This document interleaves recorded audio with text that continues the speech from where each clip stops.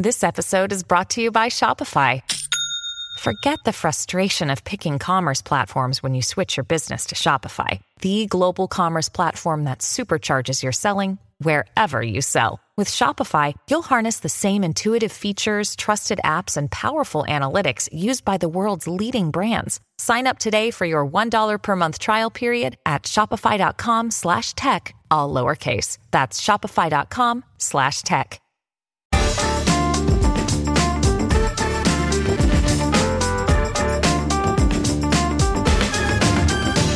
Hello and welcome to The Bunker. I'm Ros Taylor. Modern life is all about choice. It's the basis of capitalism. It's the promise of a democratic society. But how do our brains make those choices? And do they do it rationally? It's a theme I look at in the final episode of the Podmasters series Jam Tomorrow that I'm presenting. And it's one of the interests of Moran Cerf, who's a professor of neuroscience and business at the Kellogg School of Management. Welcome to The Bunker, Moran. Thank you. You've recently been analysing how people react if they're asked to make the most terrible and consequential choice of all. Because a few men, most of them elderly in this world, have the power to destroy large swathes of the world by launching nuclear weapons. And you did an experiment setting up people to follow that decision-making process. Tell us how that went and what you did. Sure. So, as you said, there are only a handful of people in the world who will get to make this decision. And we wanted to see if A, those people are capable of making a good decision under the conditions that are required, and B, if not, if we can help them somehow do better. So the answer to the first one is that for most people, when they're under stress, under time pressure, the conditions that are ambiguous with regards to the information, they make terrible choices. You alluded to the fact that we're irrational. This irrationality is exacerbated when we're under all those kind of impossible conditions.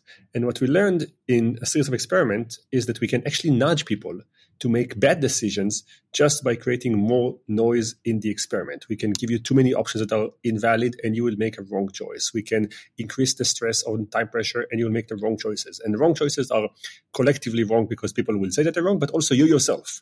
After the experiment is over, when we can tell you what the options were and what you did, you say, oh my God, I would have made the opposite choice. And then step 2, we try to help them make better. So let's just recap the choice you were asking them to make. Hundreds of nuclear missiles have been aimed at you, and you had to decide whether to respond. Exactly. So the simplest experiment, we had a few versions, but the simplest one is you're playing the president, so it's a simulation, and we're telling you that there might be 300 missiles coming from maybe North Korea, or maybe it's China, and they're maybe going to be here in 20 minutes, and they're maybe going to hit this place, and a lot of maybes. And the set of options that you have are respond this way, don't respond, and so on. And what we see basically is that everyone chooses the worst option, which is usually to respond without information and attack some potentially innocent country just to make sure that they're not making a mistake.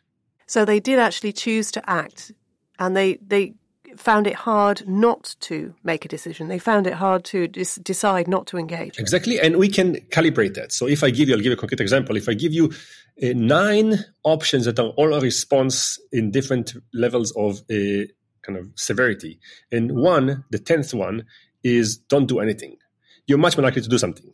If I give you 9 options that are various levels of don't do anything, negotiate, diplomacy, and only one option to do something, you're much more likely to not do anything. So we're just showing that we can take a very serious person who spent a lot of time planning for that, and just by how we present the options, make them attack another country with a nuclear weapon or not. So we know that time pressure is really bad when it comes to making decisions. What else is bad?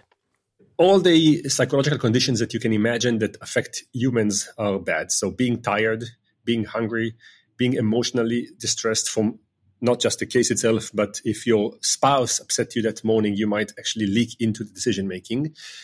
We know that ambiguity, maybe the most of all, is really terrible for us. So if I tell you that it's maybe and not sure and it's out, and just to be clear, this is true not just for nuclear choices, this is true for almost every choice in our life.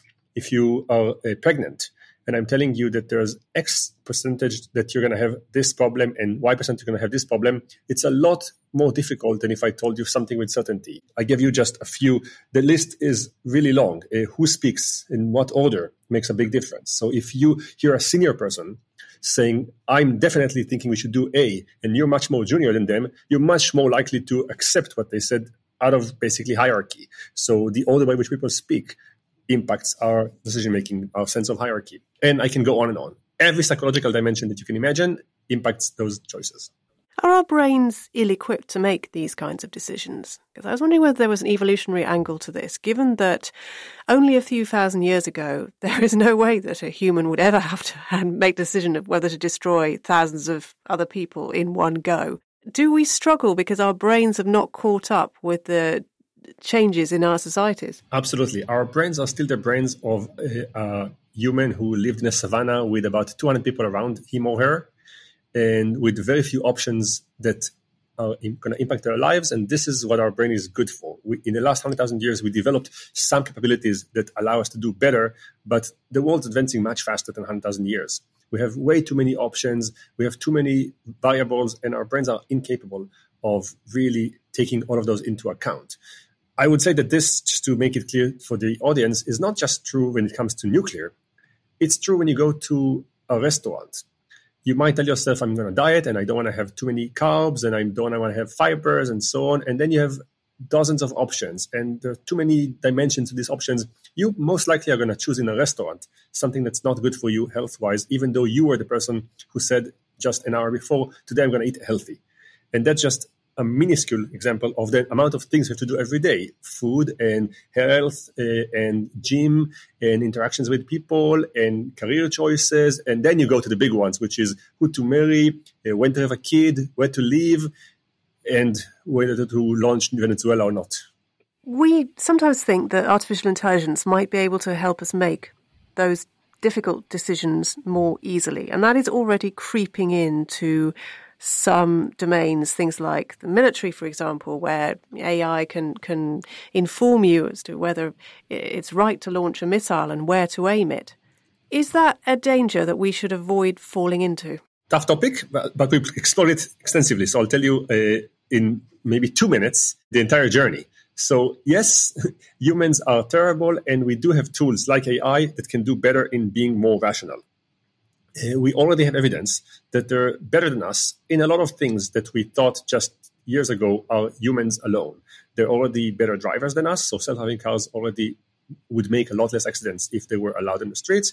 In some domains, they're better than our doctors. Radiologists usually lose to AI when it comes to analyzing pictures that have cancers in them. And there are other domains that they start winning that we thought they would never win, which is advertisements. Last year, an AI had the best creative ad set proposal. So they're starting to do better, which in theory would make humans prefer them when they go see a doctor, drive a car, or choose a creative agency. But we don't. We constantly choose humans. In a study that was done by a colleague of mine, they basically told people, you're supposed to be diagnosed by an entity. Before you choose whether it should be a human or a machine, they should tell you that humans make mistake about 80% of the time and machines only 30%. So on numbers, machines are much better. And most people still choose humans. And they play with the numbers. They made it even more extreme, and people kept choosing humans. And when they asked them, why do you choose humans, even though we tell you that the probability of a mistake is much higher with humans, everyone gave the same answer. I am the 1%. I'm unique. Yeah, for others, the probabilities, but I'm so unique. My complexities, my cough is different than your cough, and my fever is different. I need a human who can understand me. And this potential fallacy is what makes us always prefer humans in critical choices. Now, when we learned that, we said, okay, there's no point exploring further whether AI could be useful or not in actually making the choice. But what we can do is use AI as an aid. And that's something that is actually very powerful. So the simplest example that's going to be a little bit too simplified, but will make the point, is we can take the president, let's say Biden in the US, and have him, the person himself, train an AI to think like him in the most rational and stable state, so that in a few weeks, when there actually is a situation where he is needed to be in his most rational state, he can consult his version in a box that could give him some insights. And it would still be a human, it would still be him deciding, but it will give him some intuition as to what a machine thinks he would have done 2 weeks ago when he was in a different state. And that's the closest we got to having AI help, because I think most people have seen the movie Terminator, and they know that AI deciding could be catastrophic. is it possible to program an AI to make choices that ultimately have huge ethical, moral dimensions in that way? Because one of the discussions that has come up over the past few weeks with ChatGPT and so on is how very amoral AI is. So how is it really possible to program it in that way? So the answer is no, but it's even more impossible to program humans to do that. So it's terrible because all the entities in the game are terrible at that. And the question is, if one is really terrible and one is really, really terrible, do you go with a really terrible or with a really, really terrible? And I think that in that sense, we're playing a dangerous game because we can prove that humans are not good. And everyone knows that AI is potentially even worse or even better, depends on who trains it. And I think that right now we're caught in a situation that we have no good option. So the solution we come up with is at least put more humans. So maybe the average of them collectively will do better than just one person. It feels a bit like the trolley problem, doesn't it? You know, the infamous problem where you have to decide whether to let people die or do something that would kill people directly, but fewer people in the end would die. It's a trolley problem on steroids because, first of all, it's real. Trolley problem was a philosophical idea that people played with, and now we're actually dealing with that. And also, it's in a much higher scale. So the trolley problem was 5 people versus 1 person. Now we're talking millions here or millions there. And all we learned from the trolley problem is that humans are terrible at that. That's one. And also that they're not consistent. So if you play the trolley problem, and some colleagues of mine have tried it with the same people day after day, you can entirely change the outcomes. So we can't even take a person and say, okay, this is what people think, and we should train machines based on that. People change their minds. People change their mind also geographically. The famous study on the trolley problem that was done across the entire globe showed that in Western countries, people prefer to save a successful, rich white man. You know, if he's a doctor and he's crossing the street illegally, you still want to save him and kill a few other people. Whereas in Asia, I think, if I'm not mistaken, people preferred to save the elderly. And just this means that even if you try to take those really difficult choices and put them into an equation, you will end up with an equation that changes definitely with every president, definitely within the same president every day or every situation, and definitely with different locations of the same president, which means that it's just too hard for our brain to solve without having some kind of heuristics.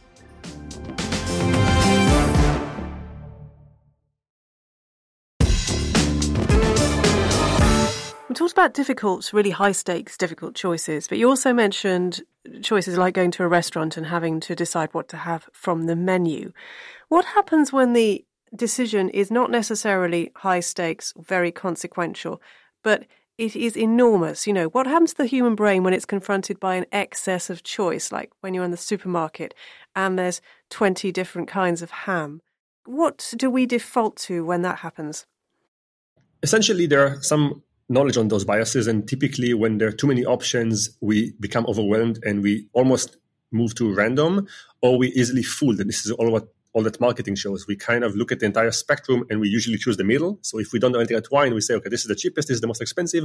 I guess I'm going to choose the middle. And if we just put more extreme options on the sides, we can actually move the middle. We typically go to what we call choice paralysis, which is many times we just don't know what to do. We default to all kinds of recency events. So whatever we chose last time dominates our decision-making right now. So if we had this jam 2 weeks ago, we're more likely to find it salient this week and just choose it again. We're not really starting from scratch.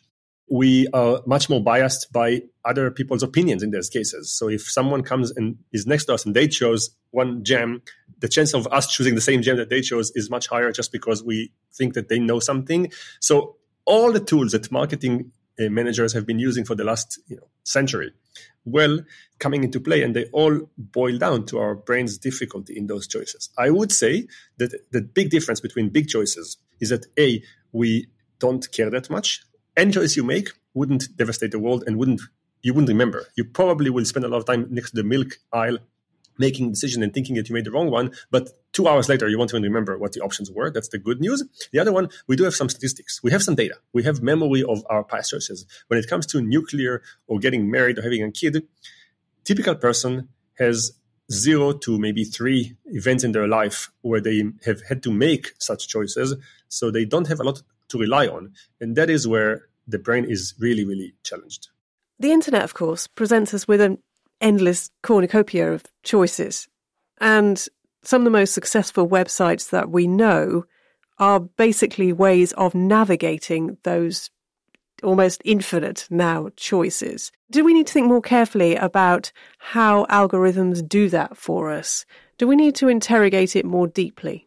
So the answer is yes. You asked a very, very simple question on this one, because everyone would say that. I would say that when you say we, there's always a question as to who is we. So we, each individual, could be both a consumer, in which case they would definitely want the world to be simpler, clear, more transparent.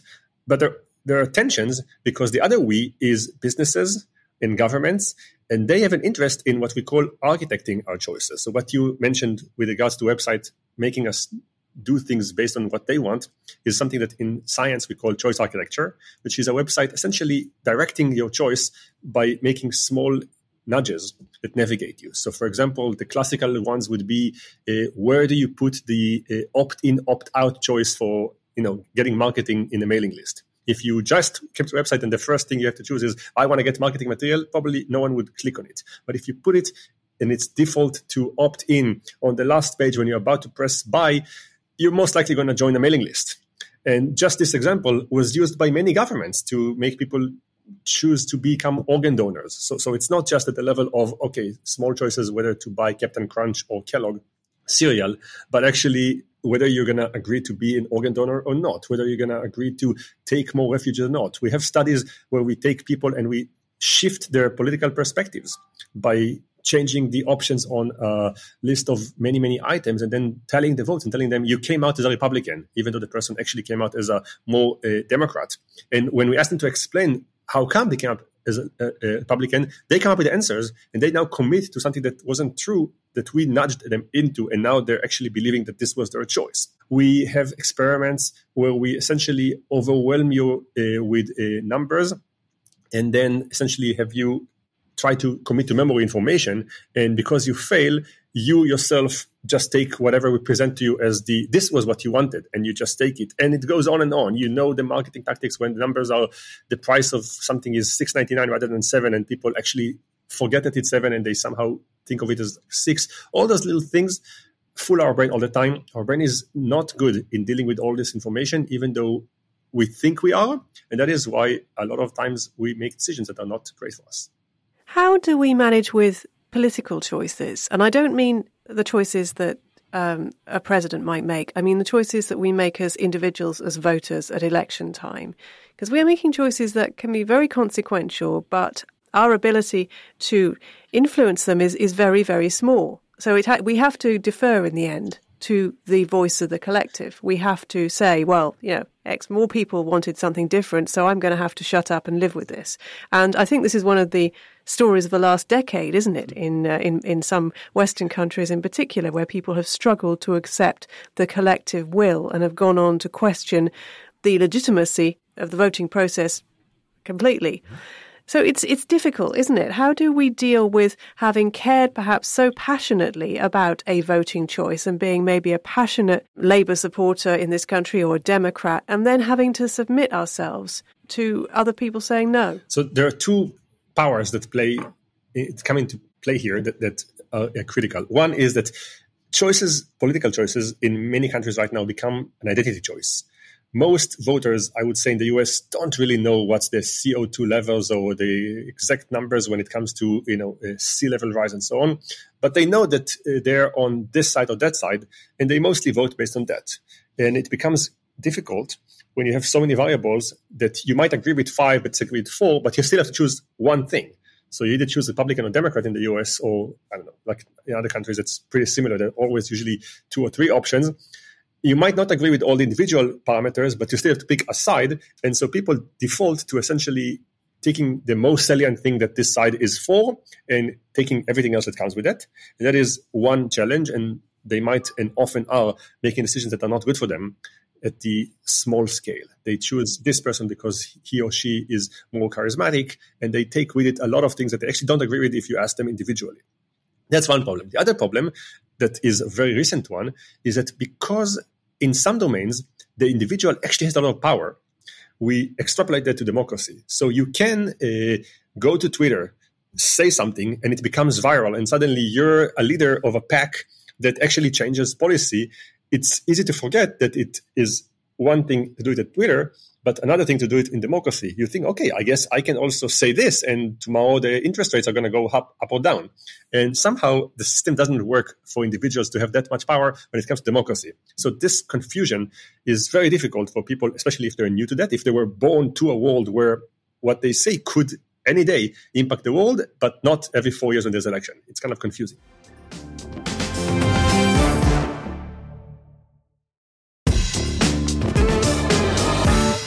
Being so conscious of the way that we make choices and can be overwhelmed by them, do you have personal strategies for making decisions or limiting choice in your life? Yes. So I'll give you concrete ones for small and for big. And that maybe would be useful for the audience kind of to take home, because that's a concrete kind of outcome.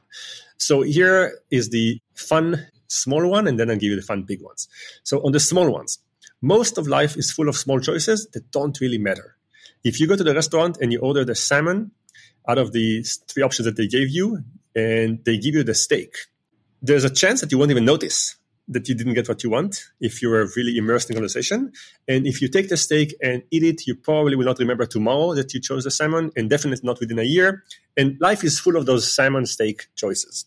Most of choices, whether to go this way or that way to the job, or whether to, go to this movie or that movie, they feel critical in the moment, but they're not. And if you accept that, and you also accept the fact that your brain is not great in making those choices, you can start finding strategies to do them without the regret, which is the thing that is mostly worrying us when we're about to make the choices. What happens if I make the wrong one and I regret?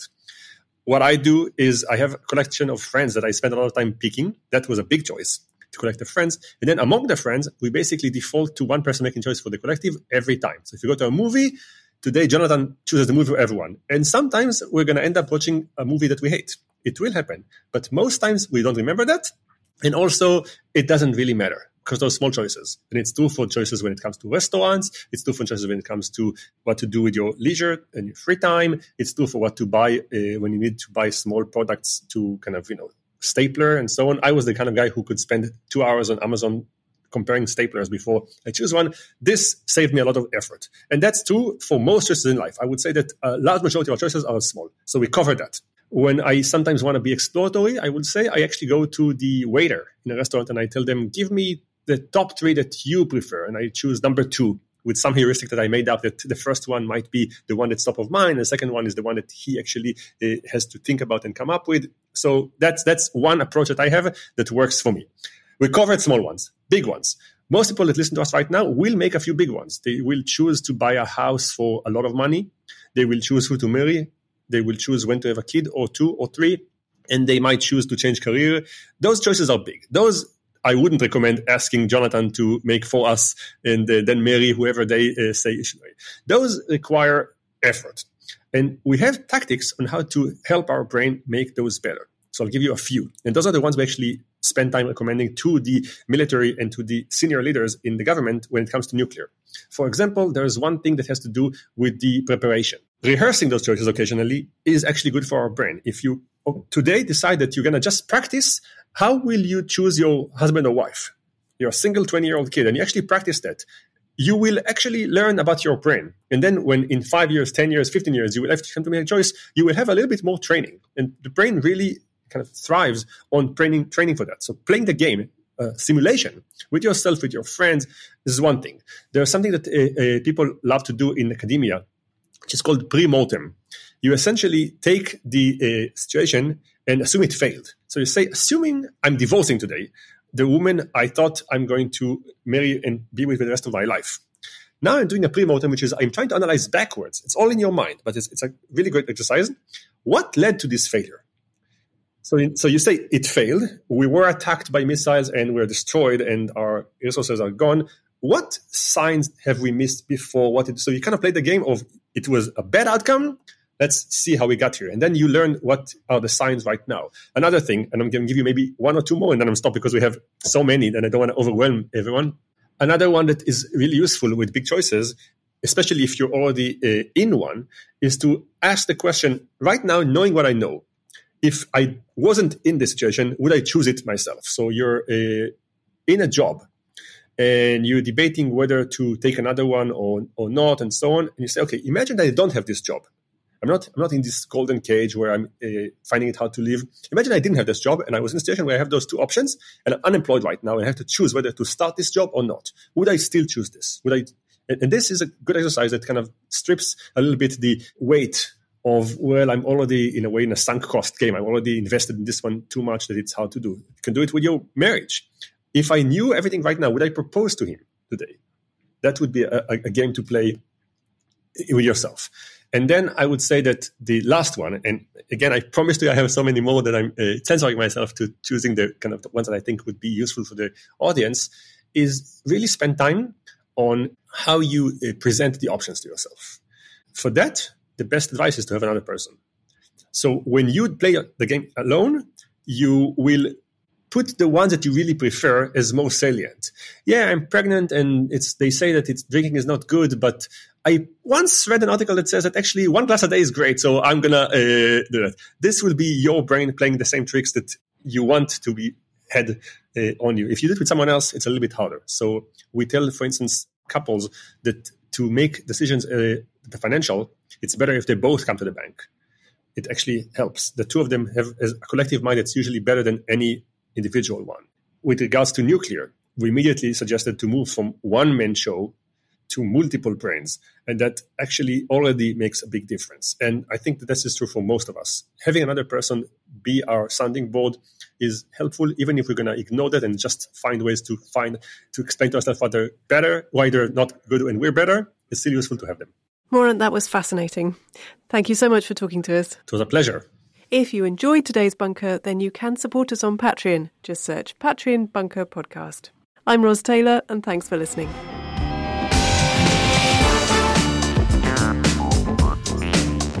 The Bunker Daily was presented by Ros Taylor. The lead producer was Jacob Jarvis, with additional production from Jack Gerbertson, Kasia Tomaszewicz, and me, Alex Rees. Our marketing manager was Gina Richard. Music by Kenny Dickinson. The Bunker is a Podmasters production.